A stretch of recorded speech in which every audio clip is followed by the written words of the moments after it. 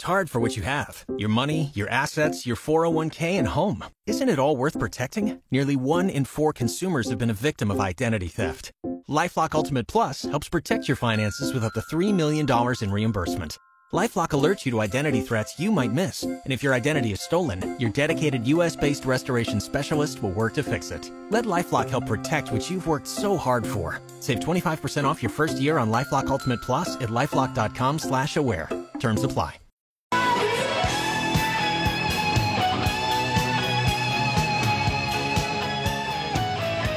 Live and local on Saturday mornings with your host, David Held. Local issues and community information. Every Saturday morning from 9 a.m. to 11 a.m. on 1480 WHBC. Good morning. It's Saturday morning. This is David Held, and you are listening to News Talk 1480 WHBC. It's 54 degrees outside, and our next guest is Dr. Tim Collins. He's the president of Walsh University. And they're going to be answering the shortage of pilots. There's a shortage of international pilots in the United States and around the world. And Dr. Tim Collins is on the line because they've got a new program to solve that problem. Dr. Tim, how are you today? Good morning, David. Swords up from North Canton, Ohio. Hey, on your last segment, David, when you're flying the airplane and you pull the stick back and the trees get smaller, keep pulling, buddy. Keep pulling, because they'll start to get bigger. Pull up, right? You know, that's the thing. It's like when you're driving a car, you go to the right or the left, right, with the steering wheel. And what do they call that? The yoke on the airplane, right? The steering wheel for the yoke on the I've been to airplanes. It could be a yoke. It could be a side stick. It could be whatever you want to call it. It's what makes the airplane turn. Or it can be a life changer. In my case, when my boss handed me the because you got 2 controls, right, or 2 steering wheels there. He said, go ahead and take over. And I thought, I've seen this in the movies before where you just, you could turn the right or the left and you go, push forward, your plane's going down, you pull back and the plane's going up, right? So I was doing a little overcorrecting there and I cracked under the pressure. I was like, just take it. Because we started going straight up and then I overcompensated and then we're going straight down. And I mean, this brings new meaning to a thrill ride. Right? Because we were going a little steeper than the average roller coaster. And so it is a very high-speed roller coaster ride, that's for sure. My, oh my. And you yourself have trained pilots, the fighter pilots, in the Air Force, right? And so you got a lot of experience flying yourself and also training pilots, and you decided to bring that experience to Walsh, and now they've got an aviation program. Tell us about that. Yeah, we do, David, but we have an aviation program not because of my experience necessarily. It's because Walsh has recognized there's an international need for pilots. American Aviation in Akron, they have recognized this as well. They are both a school education institution as well as a flight school, so they've been working hard on training professional pilots. And so we see what's happened is pilots are a national treasure. They're a national jewel. They're very hard to find. They're very hard to get trained to the level that we need them so that we can maintain the safest airspace, most complex airspace, by the way, anywhere in the world. And we train most of the world's pilots as well. So there's a huge shortage, David, and it's being caused by a couple of things. The first is just retirement. There's a big wave that's going on with retiring around the world as the pilots that sort of grew up in the 80s are now, reaching retirement age and they're moving on. And this is happening everywhere around the world. And so we're expecting about a 13% growth in air commerce over the next couple decades. It's growing right now. And so there's a shortfall of nearly 15,000 pilots a year just right here in America.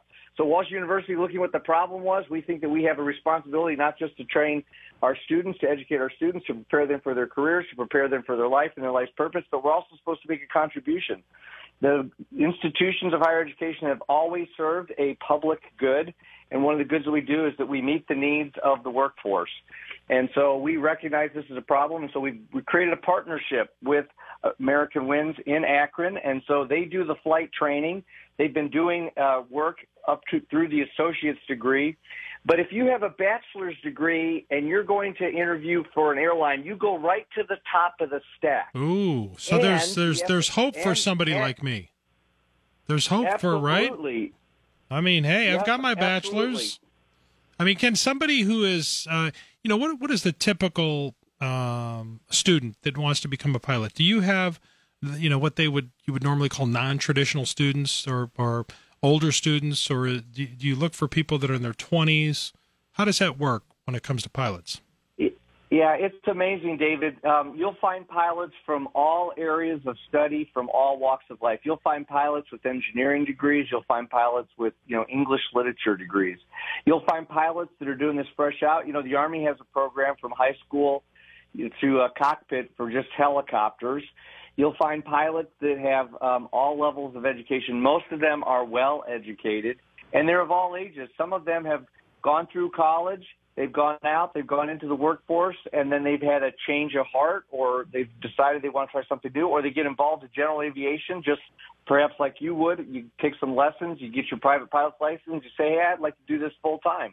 So they then work on all their certifications that they need to become an airline transport pilot, and they join the workforce in commercial aviation. So they come from everywhere. So then when you female, everywhere. And when you first get started as a pilot, I mean, there's kind of like a hierarchy of positions, right? I mean, they're not going to put you in charge of, flying passengers, right? I mean, you're going to take care of equipment or cargo first, or how does that work?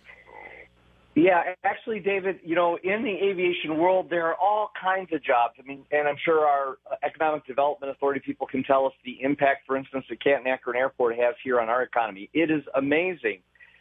Just how far this reaches. Like you drop the rock in the middle of the pond and it, goes out onto the shoreline all across the pond.